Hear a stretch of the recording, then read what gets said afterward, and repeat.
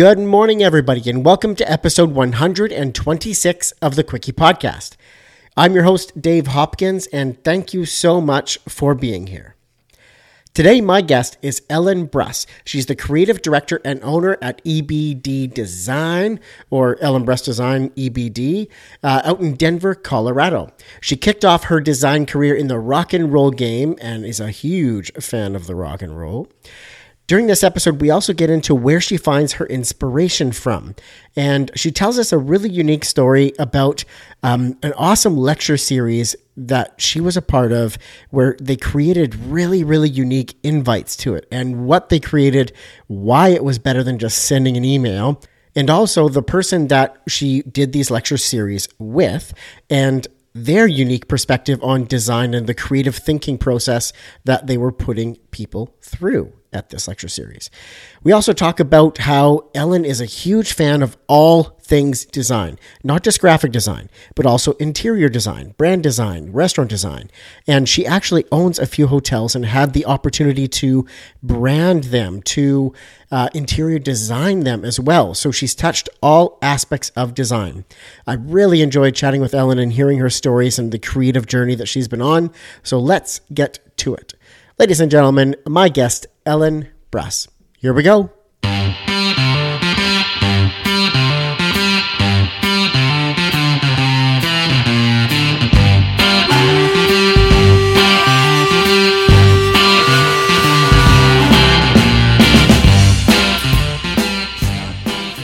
Welcome to the Quickie Podcast, the daily interview show where we talk to graphic designers about their journey to the creative field.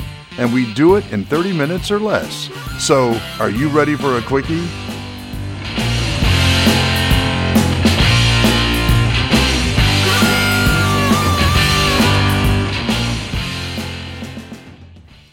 Hi, Ellen. How are you today? I'm good, Dave. How are you? Doing great. Thanks so much for coming on the show. Thank you for having me. Perfect. So, are you ready for a quickie? Well, I guess so. I've never been that big of a fan of a quickie, but, you know.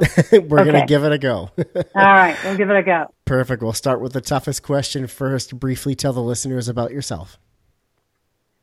I grew up in a small town in Wisconsin. I went to Michigan State University, got a Bachelor of Fine Arts with an emphasis in graphic design. Michigan State was very different than my hometown, which was very small and not diverse. So it was pretty cool.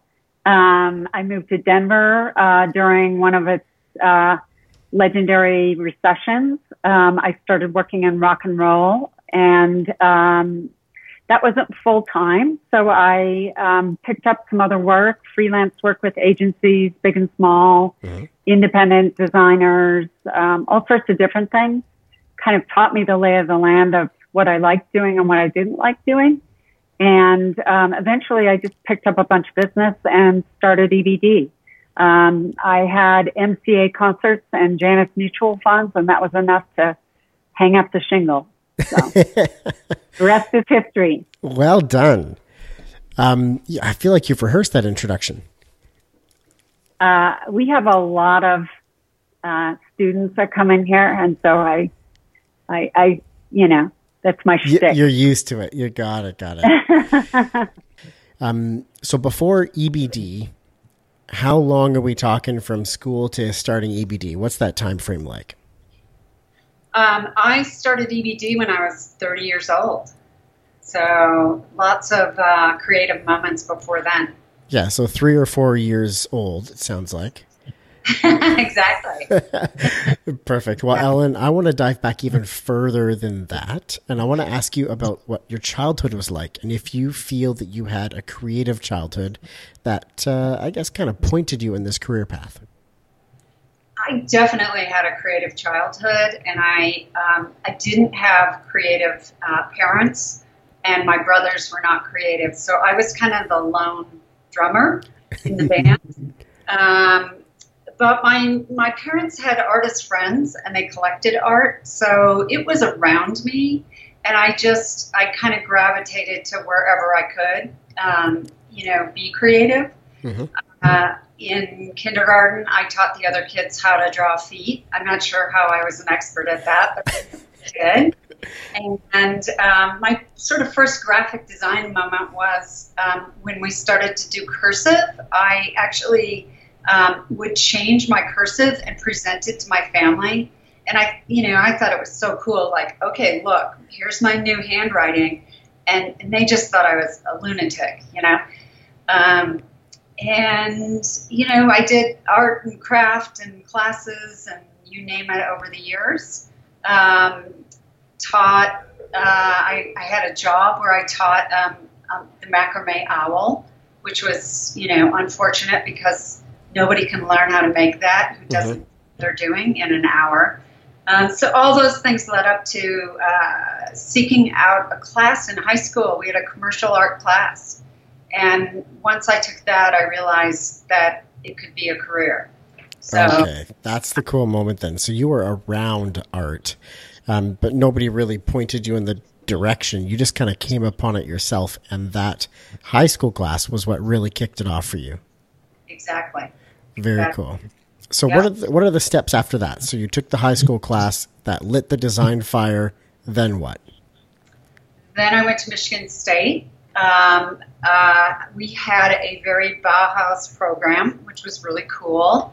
My first 2 years were kind of a combined art and regular classes, and my last 2 years were dedicated to design. So I really got to focus on it. The head of the department was amazing. He just recently passed away, and he had worked at the New Yorker, so he got the idea of bringing in professionals to teach us. It wasn't people who weren't working in the field, so we learned a ton. And after Michigan State, I really grew weary of the cold. I had come out to Colorado with some friends for a Dead show, and decided to just leap and move to Colorado as you would when you're 22 years old. Why not? Yeah. All right, very cool. So in that commercial art class where it all kind of kicked off for you, was that the moment that you started noticing design everywhere in the world and started seeing it? Well, I think I always thought about design. My brothers were 7 and 8 years older than me, so they had all the coolest new records, and I would steal them all and look at the record cover art, and that was very interesting to me. I didn't know that it meant graphic design and that there was a person who actually did that, but I liked it, and I looked at it and I understood it. The moment I knew I really flipped into design was when I was renovating my first house, and I was arguing with my mom about the toilet. She was like, "It's a toilet." And I said, "But I have to see it every day. Yeah. It should look good." And, it was that moment where I was like, everything's design, really. What we do on paper or in the internet, but also, everything around you, everything you use, everything, is about design. Totally. It couldn't be, more true for sure. So in that phase, in that area, I want to know what stands out to you as maybe something that was really influential to your design career, or maybe even the most influential design of your life so far. So I had the opportunity to work with Adam Lerner, who ran an organization called The Lab, and also was director of the Museum of Contemporary Art Denver.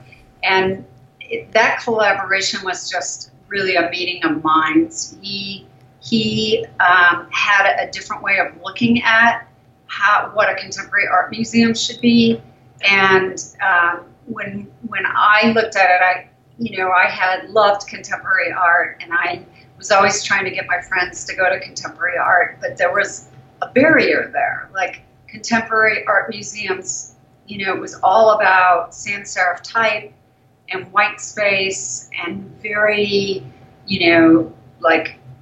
kind of intimidating graphics. Like, you need to know what we're talking about to enter the door. And so with Adam, he wanted to do his very first program at the lab was a series called Mixed Taste, which was 2 completely unrelated topics, and 20 minutes each, and then 20 minutes to find the commonalities in them. And they had nothing to do with contemporary art. So it'd be like fried chicken and birth control.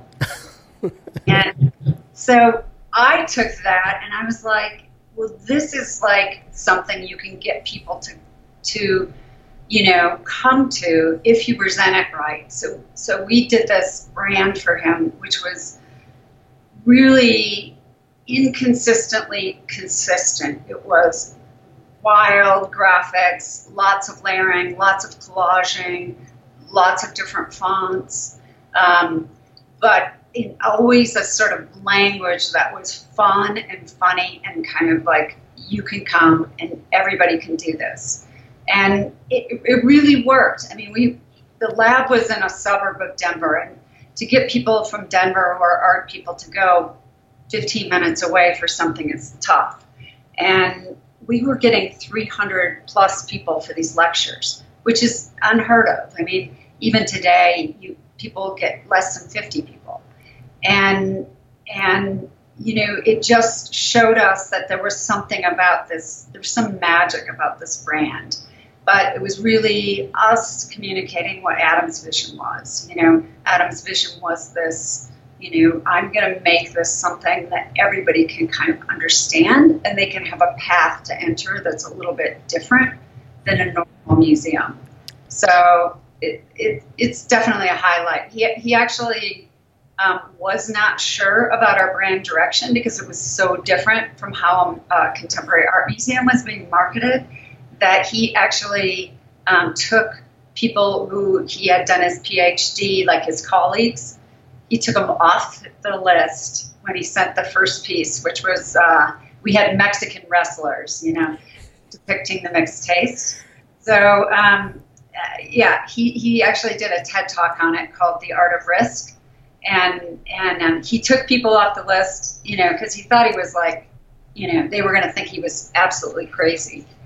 But when it worked, now he goes around the country, he actually has a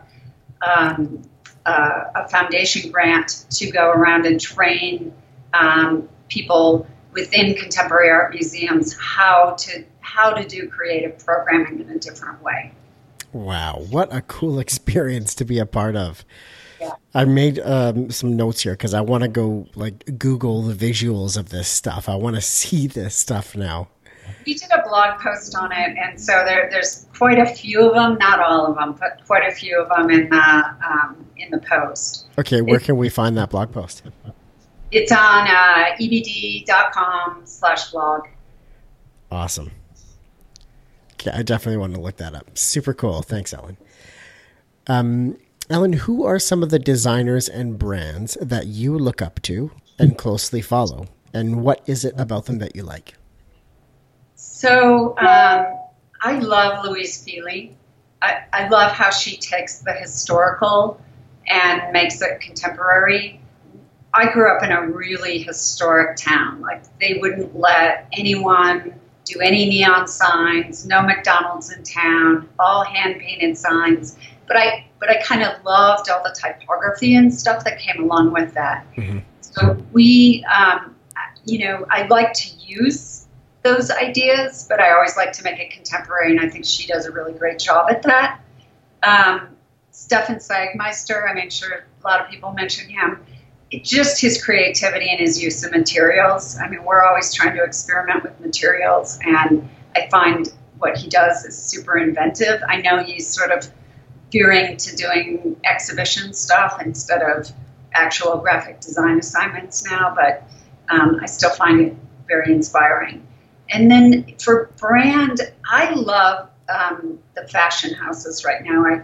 Like Gucci's a good example of a company that started out as, a horse-oriented, traditional, very narrow kind of frame audience that has said, you know what, we can still be about that, but we can kind of blow the doors off of it and just let loose and be really modern, you know? So I always find a lot of inspiration in fashion and architecture and, you know, product design and other places where people are doing design. I kind of like to follow those things more than I like to follow design, because I don't want to be an imitator. I want to think about how people are expressing problems and solving them. Mm-hmm. Well said. I really like that, you know, where you're looking at, you know, almost different industries to see what the design and what the feel is like there, and pulling elements of that rather than following specific designers or artists. Right. You know, they're always trying to solve a problem, and it's so interesting to see how they take that and weave it in their own terms, you know, whether it's color or fabric or like Marc Jacobs' New York Fashion Week show was an explosion of color. And he actually had this Stephen Jones, he's a milliner that does work for Dior, and he was just in for our Dior exhibit.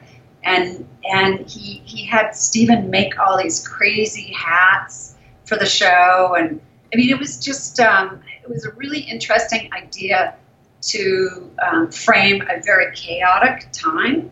Like the clothing and the patterns and the colors, it was all kind of chaotic, but in a way it was kind of harmonious and loud, like, you know what, we can forge ahead and we can get through this. I don't know. That's how I interpret it. Totally. Really well said. I like that. I want to ask a little bit now about print. And we've touched on it a little bit in some cool, funky prints and stuff that you were a part of that inspired you earlier on. But how are you utilizing print in your design career right now? Do you have any print or packaging stories to share? We, the biggest print moment at the studio is always again, MCA. We do have other clients, but it's just a really good example because we do their gala invitation every year, and it's we named it Luminosity, with the city being CITY, and but so it always has to have some glowing, you know, kind of neon or foil or something, and then we you know, have an artist to respond to. So like last year was Tara Donovan, and she's an artist who makes these enormous sculptures out of found material. So, for instance, she'll do a wall of straws that like undulate back and forth, or she uses like note cards and makes like shapes out of them. She uses slinkies, you know, all these things that are ordinary objects, but they look very, you know, organic. So for that project, we actually do two invites. One that goes to the main audience, and then one that goes to the sponsors and donors. So for that one, we actually took found materials. We took corrugated cardboard, and we made a light. And it had a light bulb inside of it. You could turn it on and off.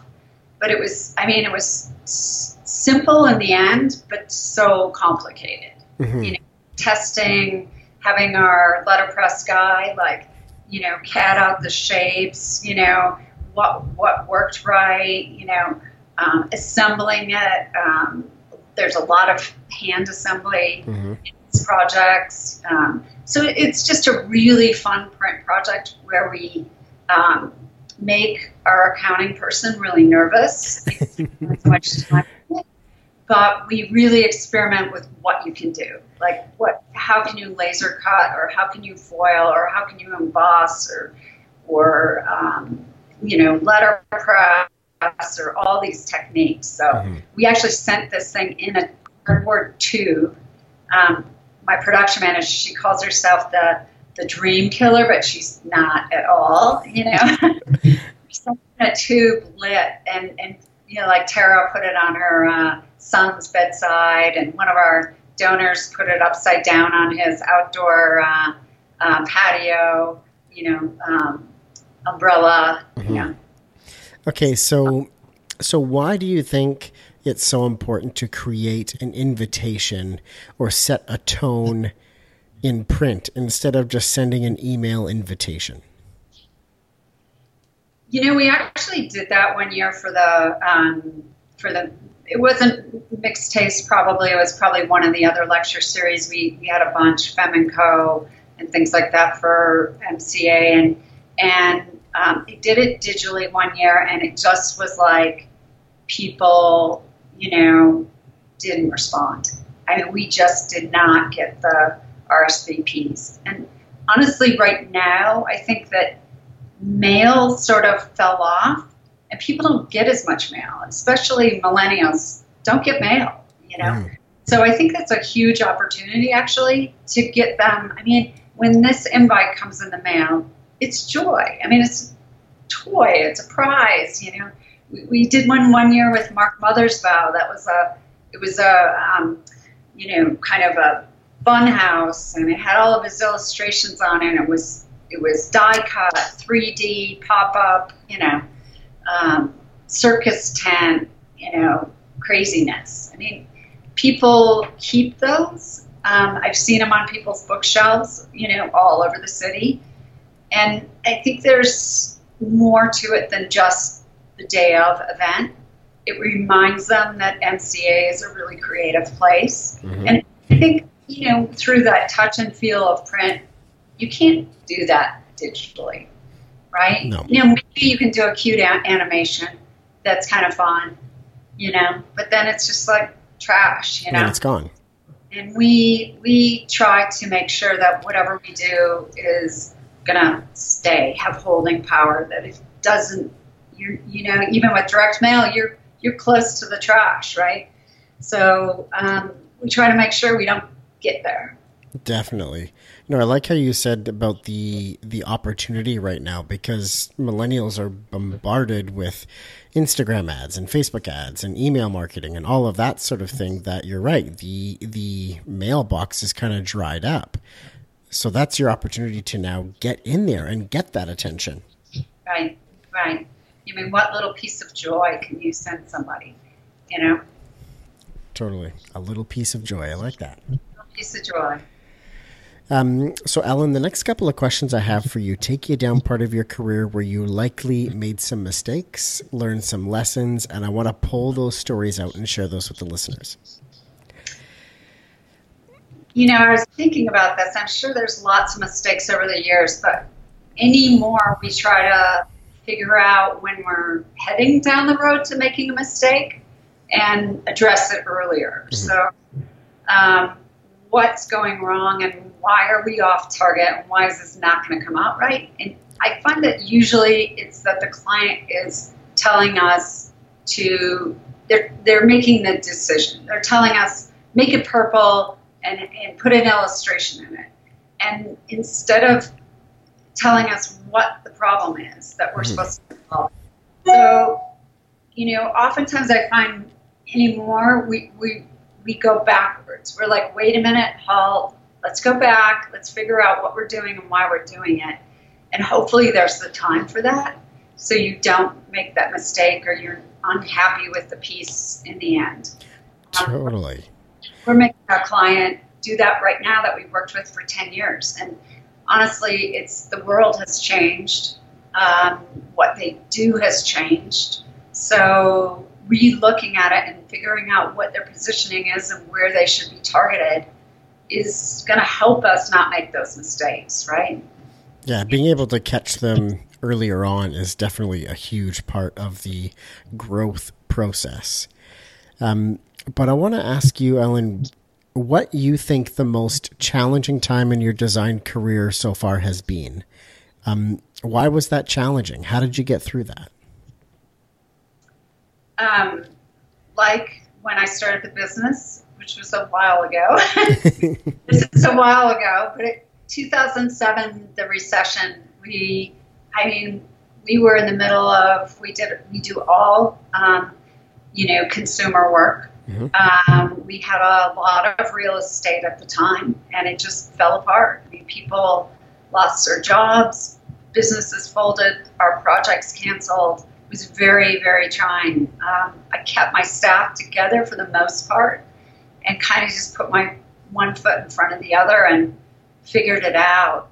We actually got into food at that point. We actually got Hammond's Candies and started working with them and started doing beverage, booze, and food, because those are, those you actually need more of during a recession. You need more candy and more booze. Definitely.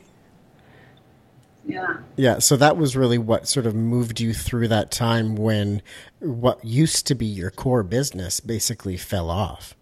Yes. It all of that business went away, and we're still in real estate. We have kept it as part of our business. And we have a really strong food and beverage. We basically kind of do, everything that you, how you live, where you live, and what you buy. Mm-hmm. So yeah, it's worked out. It's hard when you have so much in one basket, for sure. Definitely. Diversifying is like a massive survival tactic.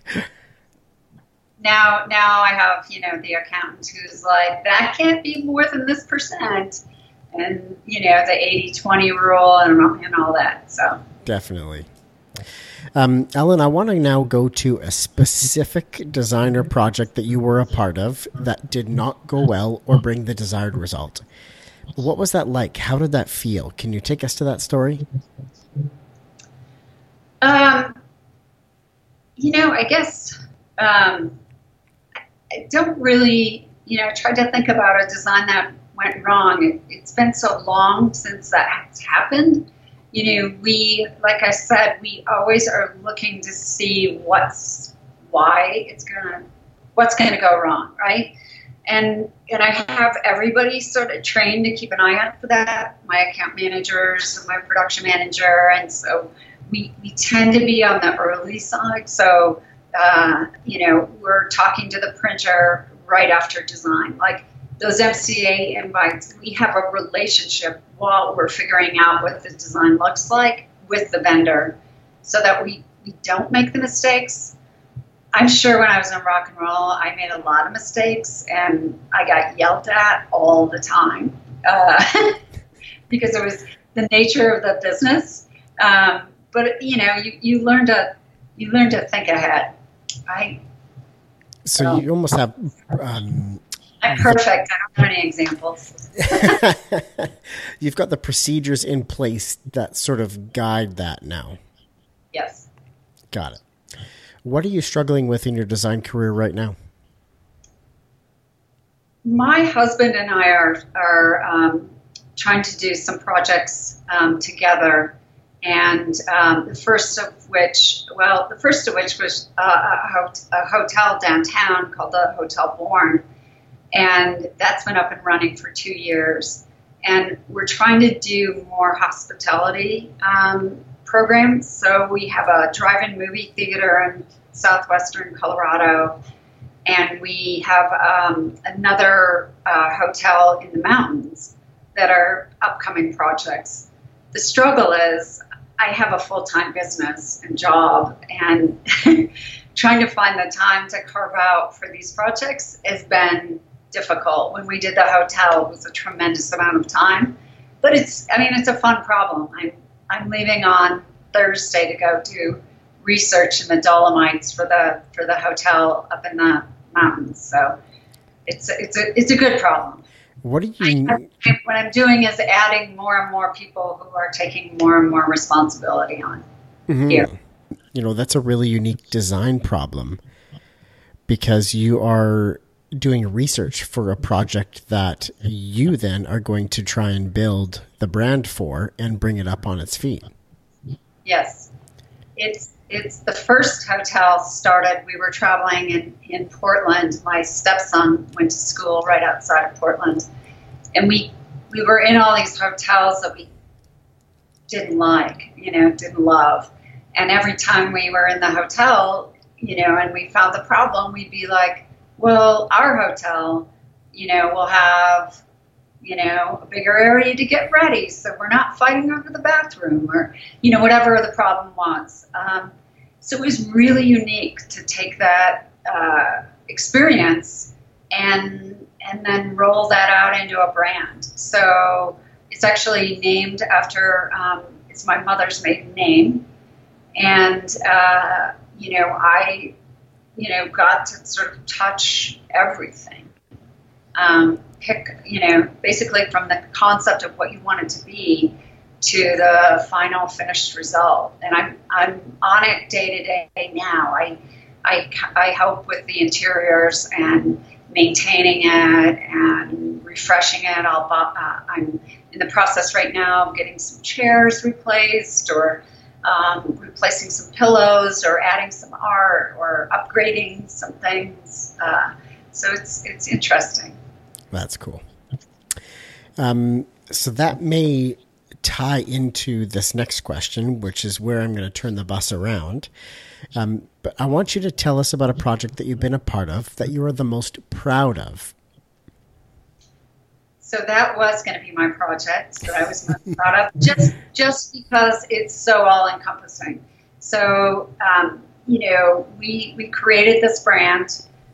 We created the brand to have legs, to have other iterations of it in other places. We did all of the brand development. We did 2 restaurants under that as part of the hotel, all the collateral for the hotel, web work, signage, a full signage package. And then I also got to work on, I art directed all the interiors. So the interior palette and the vision boards were mine and my husband's. And then, I picked out fabrics, and I picked out all 75 rugs in the hotel, and all those kinds of things. We also, art is a passion of mine, and I hired a curator and worked closely with him to develop the art program for the hotel. We have 700 works of original art, local, and it's all local artists. Really cool. And, then day to day, I still help with brand items and interior stuff. So. Very cool. So definitely like an all-encompassing design project. Yes, my staff bought me a little neon sign that says, "And it was just a dream." Super fitting. It was just a dream, and then it happened. So super fitting. Ellen, what is one design product, tool, website, or community you just can't live without? I thought about this, and there's so many tools and so many things that we use, but really the internet. I mean, just the internet on its own, and all of the apps and all of the possibilities that associate with the internet. I mean, you don't even have to, you can find out how old somebody is, when music artist, when that record came out, in a second. Mm-hmm. And you think about it, and you used to have to go to a library to dig out information. Now you can instantly get, what's the definition of that word? Or I want to learn more about this. It's so incredible that, the explosion around that, and that's just going to continue and continue. Nice. Well said. I like that one. Ellen, you've reached the point of the show for the Ask It Forward question. So I have a question for you from my last guest, and you get the opportunity to ask a question of my next guest. I'm not going to tell you who they are, but you can ask them anything. So my previous guest was Lisa Kane. She is a freelance designer out of Chicago, Illinois, and she specializes in not-for-profit and association design. So she wanted to ask, in what ways do you nurture your inner artist? My inner artist, I mean, I really have a life of creativity because, I do creative during the day. I'm creative director at the agency. So I get to be involved in all the projects here. But then my passion is art and music and all those, associated things. So I travel around the world, going to museums, going to art fairs. I'm really good friends with a lot of national and international and local artists. So it's a life of creativity. I'm lucky. Very nicely said. So, Ellen, what is your question that you'd like to ask my next guest? So this is a question we ask in interviews, and we do take some shit for it from time to time. But it's, what is your sign? And then I'm going to add to that, and how does this affect your work? I haven't had that one before, so nice question. Perfect. Ellen, you've reached the end of the Quickie Podcast. Thank you so much for spending some time with us today. Thanks, Dave. I really appreciate it. All right. That is the end of today's episode, everybody. That is it for the week. 5 episodes, 5 days. Happy Friday, and it is the Canadian Thanksgiving long weekend. So to all my Canadian friends and fans out there, gobble, gobble. Go get that turkey. Or for the vegetarians, there's a delicious stuffed butternut squash recipe out there on Pinterest. Just look it up. But it's good. Delicious. Have a great long weekend. Canadians, U.S. folks, don't you worry. I'm back Monday. A new episode there on Monday. See you then. Bye.